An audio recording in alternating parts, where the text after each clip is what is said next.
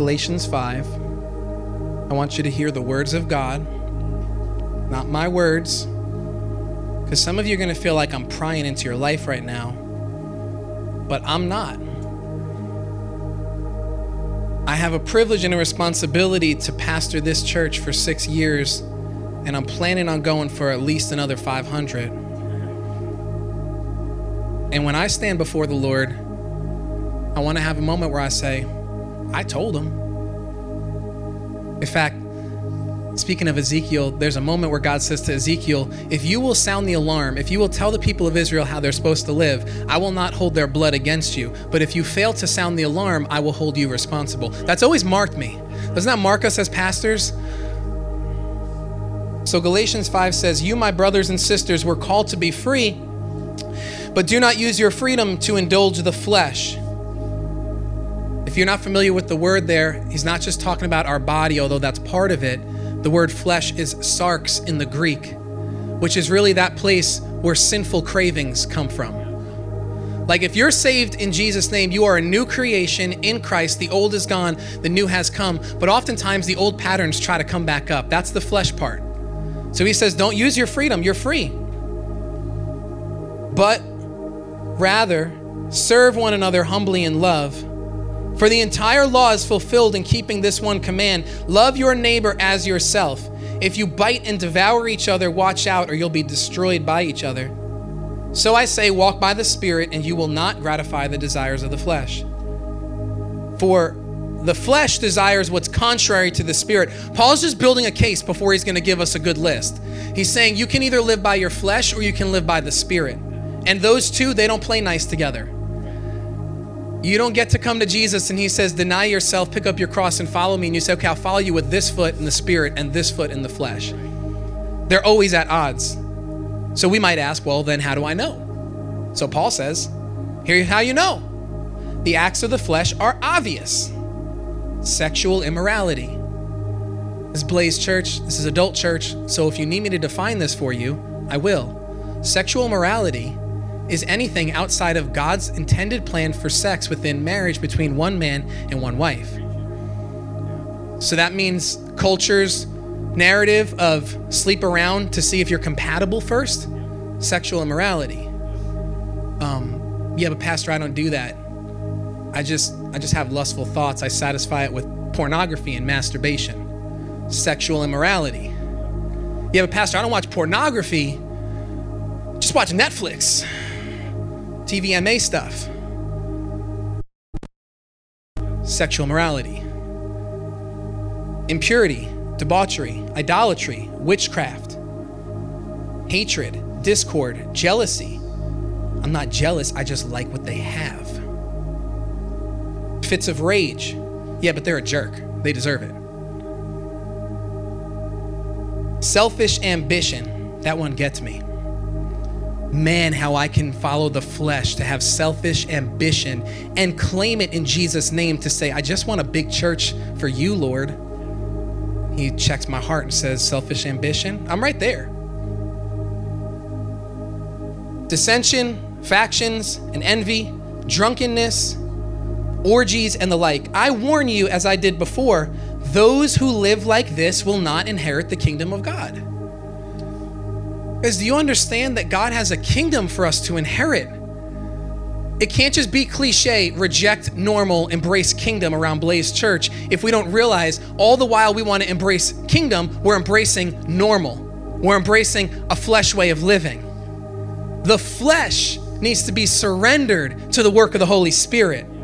Because then the Holy Spirit wants to come along and he says, here's the fruit: love, joy, peace, patience, kindness, goodness, faithfulness, gentleness, self-control. Against such things there is no law. Verse 24. This should just cause us to say, whoa. Those who belong to Christ Jesus have crucified the flesh with its passions and desires. Do you understand that Jesus was crucified for you? Here, take that. He was crucified for you, not so that you and I can throw our hands up and say, God understands. No, he doesn't. He loves you. But his word says now the flesh is crucified along with its desires. I just don't want to be a church that settles. I don't want you to be a people of God that just settle. To look at life the same way people who don't have Jesus in their life look at life. God has more for you. When we look at the chaos and the deconstruction of morality around the world, we should not be filled with fear. We should be filled with faith to say, my God still reigns above it all. And I'm going to live different. I'm not going to buy into the narrative that tells me you should be afraid. I'm going to be filled up with faith. I'm not going to buy into the cultural narrative that says, keep it all for you. I'm going to be generous. The cultural narrative that says, you decide your preference, your identity, your sexuality. You don't let nobody tell you how you're going to run your relationships. I'm going to live the way God calls me to live. Where did we come up with an idea that following Jesus was supposed to be easy? Where in scripture do you ever see, hey, Abram, by the way, this is gonna be a piece of cake, bro. Just follow me. David, not a big deal, man. You got this. It's gonna be easy. Where? But for some reason, especially here in Western modern Christianity, we get tweaked and upset when it gets a little bit hard to follow Jesus. When we read a passage of scripture that tells us how we should live our sexuality, we say, oh, no. There's got to be something cultural that I'm missing here. He wouldn't mean that. Let no corrupt communication come from your mouth. Yeah, but I'm just like, this is just words. Let no corrupt communication come from your mouth. He can't mean cursing. What do you want it to mean? Guys, this is not a call to be religious, but I feel like, or I should say, I'm just kind of sensing what the Holy Spirit's doing in my time with him. We've kind of swung so far this way on the pendulum about it's not about what you do, it's about what God's done for you. Yes and amen, that's how you are saved. But we can't live there and say, now I can just keep living however I want, do whatever I want, say whatever I want, watch whatever I want with no standard at all and say, but I'm saved in Jesus' name, because it all comes down to the gospel. He did it for me. He did it for you and called you to something higher, something more. He has a plan for you. You and I have the privilege to surrender to his plan. And on the days where we walk by the flesh, there is amazing grace, but not so that we can create a pathway led by the flesh. So that we can, Paul says, what, should we just go on sinning so that more grace abounds? He says in Romans 6, absolutely not. We don't live that way. This week, I sat under this conviction. Had the privilege to hear from incredible pastors. And one pastor said this, what do you say no to simply because you're a follower of Christ? And I just went, whoa. What do I say? No, I don't watch that. Why not? You think you're better? I don't think I'm better than you at all. I just say no to certain things because I'm a follower of Christ. No, I don't have that worldview. No, I don't go there. No, I don't overindulge in that. Oh, because you're better. No, I'm not better at all, man.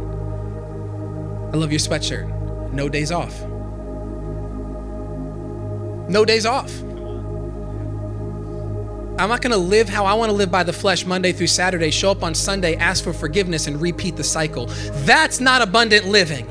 That's not kingdom of God living. God has a better plan for our lives, but guys, it comes back to surrender. So I want you to take this today. What do you say no to simply because you said yes to Jesus?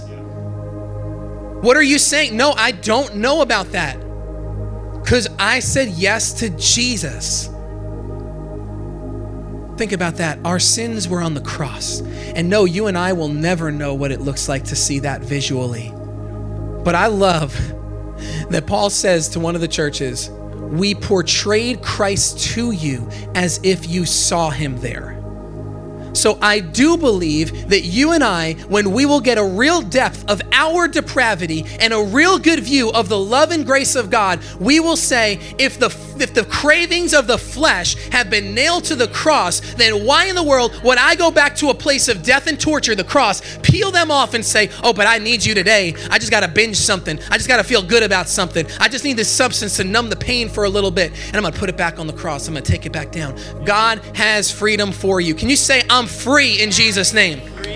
I'm free. See, if we want to see the East End of Long Island changed by the gospel of Jesus Christ, it's going to take some trailblazers, not that are more righteous, more holier than thou attitude, but some people who have said, my cravings have been nailed to the cross. And I'm going to live different. If culture's living that way, you better believe I'm going that way. What's he doing? Don't you worry. Okay, some of you may not know, this logo was created with intentionality. There's two lines that run through it. One is wide and one is narrow. This wasn't just aesthetics and visual aids. We believe that God has called us to blaze the trail for people because Jesus said, wide is the road that leads to destruction, and there are many there. Narrow is the road that leads to life, and there are few there. You can't be a trailblazer if you're walking the same road that people that don't know Jesus are walking. How do I get on this road? Do I have to try really hard? Do I have to give up things? Do I have to cancel my Netflix account? No, maybe. But that's not how you get on the road. The only way you get on the road is through the redeeming work of Jesus Christ, trusting in him. That is salvation. It's a gospel we will never change at Blaze Church. But can I tell you, there's a conviction on your pastor that we have preached that so much that our pendulum's over here and we forgot there's also a call to holiness, everybody. Yes. And I've been jacked up by the holiness movement. I know I may not look older than 13, but I'm 32, okay? Questioned my salvation, questioned if God loved me, worried that if I listened to a song by Backstreet Boys, I was going to hell. I've been there. All right. Well, TMI, we were bumping Boys to Men last night. This is just what happens in our house, all right? So I'm there. This is not stop watching that, stop saying that, stop doing that because you're going to lose your salvation. Your salvation was given to you by Jesus Christ and him alone. You can't earn it. You don't deserve it. That's where we land on the gospel. Yes. But when we are saved, our lives are changed. Changed. I read a quote this past week that I believe it was Billy Graham's wife, who her tombstone has the phrase on it, construction finished. Thank you for being patient with me.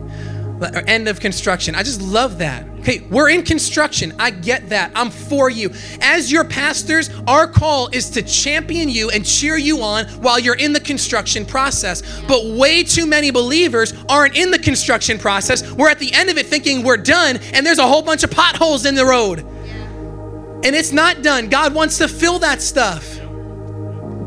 Can we be here to worship the Lord this morning? To bow before him? Because I'm telling you, he wants you to live different. How real can I make this without you being so mad at me? Some of us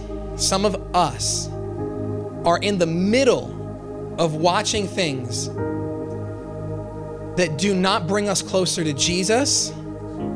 It's darkness, it's evil, and I know what you're thinking. All right, I'll just finish this season and then I'll surrender it. Right now, I just felt the Holy Spirit's putting this. No. When you go home tonight to watch that, I'm praying that there is the most beautiful and loving conviction in that moment, and that the Lord just leads you. You never thought you could stop because you need to know what happens. But all of a sudden you're like, I know the craving's gone. I don't know why. I don't need to know how it ends. I'm gonna watch The Chosen. Now you don't have to watch The Chosen, but I'm just gonna turn it off. Some of us, you can't even imagine forgiving that person. They have hurt you so bad. If they walked in right now, you'd walk out. You're not going to know why, but you're going to have a desire to forgive, and the craving to hold a grudge is going to be gone. In Jesus' name.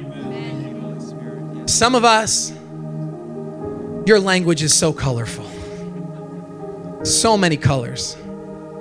So many words. And it may not even be the extreme words. It's laced with sarcasm. It's laced with gossip. You tear people down. Use foul language. And you're saying, there's no way. I've always spoken this way. It's just my job. It's my environment. You're not going to know why, but if you'll surrender it to the Lord, the craving to speak that way will be gone, because James says, who can control the tongue? The answer is Jesus can. He can when we surrender it to him. So here's what we're going to do in this service.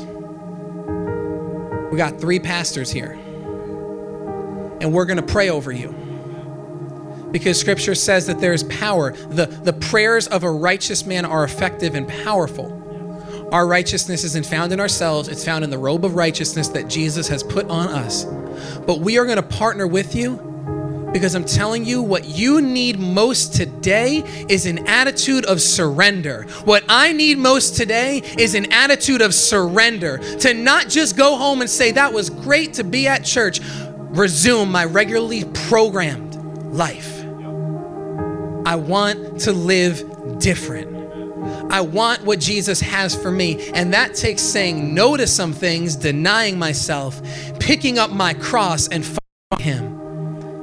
You're not doing it alone. We're going to pray with you.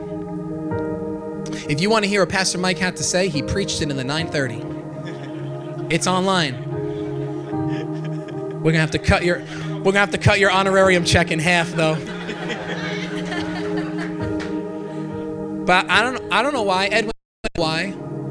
The Holy Spirit just jumped in the driver's seat like he's supposed to be in this one. So we're going to pray, and we're going to worship with something. Whatever you decide on that side, you just talk about it. We're going to worship with something. But for this service, you need to surrender. I heard a story this week by John Maxwell. He had shared how he had the not privilege of being with somebody on their deathbed and invited them to church, and they said, yes, I will come to church. And when he got home 20 minutes later, that person passed away. And he shared how it marked him, because he knew that that person for all eternity will now be separate from the Lord, because he never surrendered his life to him. And if you know Blaze Church, we do not preach a turn or burn gospel here. We do not preach that.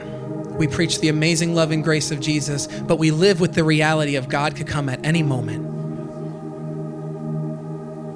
We want to live for him. We want to be strengthened by the Holy Spirit. Holy Spirit, breathe on me. Would that be your prayer and your song as we pray? Just breathe on me. Because your fresh wind and your fresh fire has the power to burn up the things that don't belong. We want him today. And so we're going to worship the Lord. You can bow where you are. We're going to create a place for you to come forward, and we're simply going to lay hands on you and agree with you that whatever that area that needs to be surrendered is surrendered today. Now I'm going to ask you to be bold. When you come and see us, I want you to verbalize the area of surrender. We won't have a microphone, and we're not recording it, and we're not going to talk about it. But in the confidence of your pastors who love you, verbalize, I'm done with drunkenness. It's got a grip on me. I'm done with sexual immorality. I'm done with that show. I'm done with language. And we're going to just pray and say yes in Jesus' name. In Jesus' name, we are agreeing with you that God is freeing you today. So we're going to pray. And before we kind of come into this space, and you maybe want to bow in your seat, sit in your seat, worship the Lord with your hands up, and then find a time to come up here. We're going to pray over you. I want to just pray as a church right now. And I'm going to ask you to do something. Just open your hands before the Lord. It's something we do so often, but maybe today it's having new purpose as you are before the Lord saying, I surrender all to you, Jesus. Father, Holy Spirit, breath of God, come breathe on us. Purify my heart. Cut away what needs to be cut off. May the cravings of the flesh be nailed to the cross today. May there be freedom today. God, we've declared you've brought us out of Egypt, but so many are looking back at Egypt. And today we're saying, no, my eyes are fixed on Jesus. Today we're saying, Holy Spirit, reveal in us what needs to go. Search my heart. Show me, see if there be some wicked way in me, the prayer of David. So that we might confess, and as scripture says, confess your sins one to another and you will be healed. Today is a healing day. Today is a day where addictions and cravings stop. In Jesus' name, we pray against the darkness right now. We pray against demons and spiritual rulers who have had strongholds set up in the minds of your children for too long. And we say, no more in Jesus' name. The walls are coming down today. The strongholds are breaking today. God, you are changing the atmosphere here. You are doing what only you can do. When your spirit shows up, the enemy runs. And today we come before you and say everything about us. We want it to be about you. We will not play games. We will not play church. We will be trailblazers who have surrendered their lives to Jesus. In your name we pray.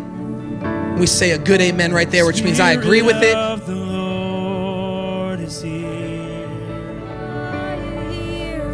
Atmosphere is changing now, for the Spirit of the Lord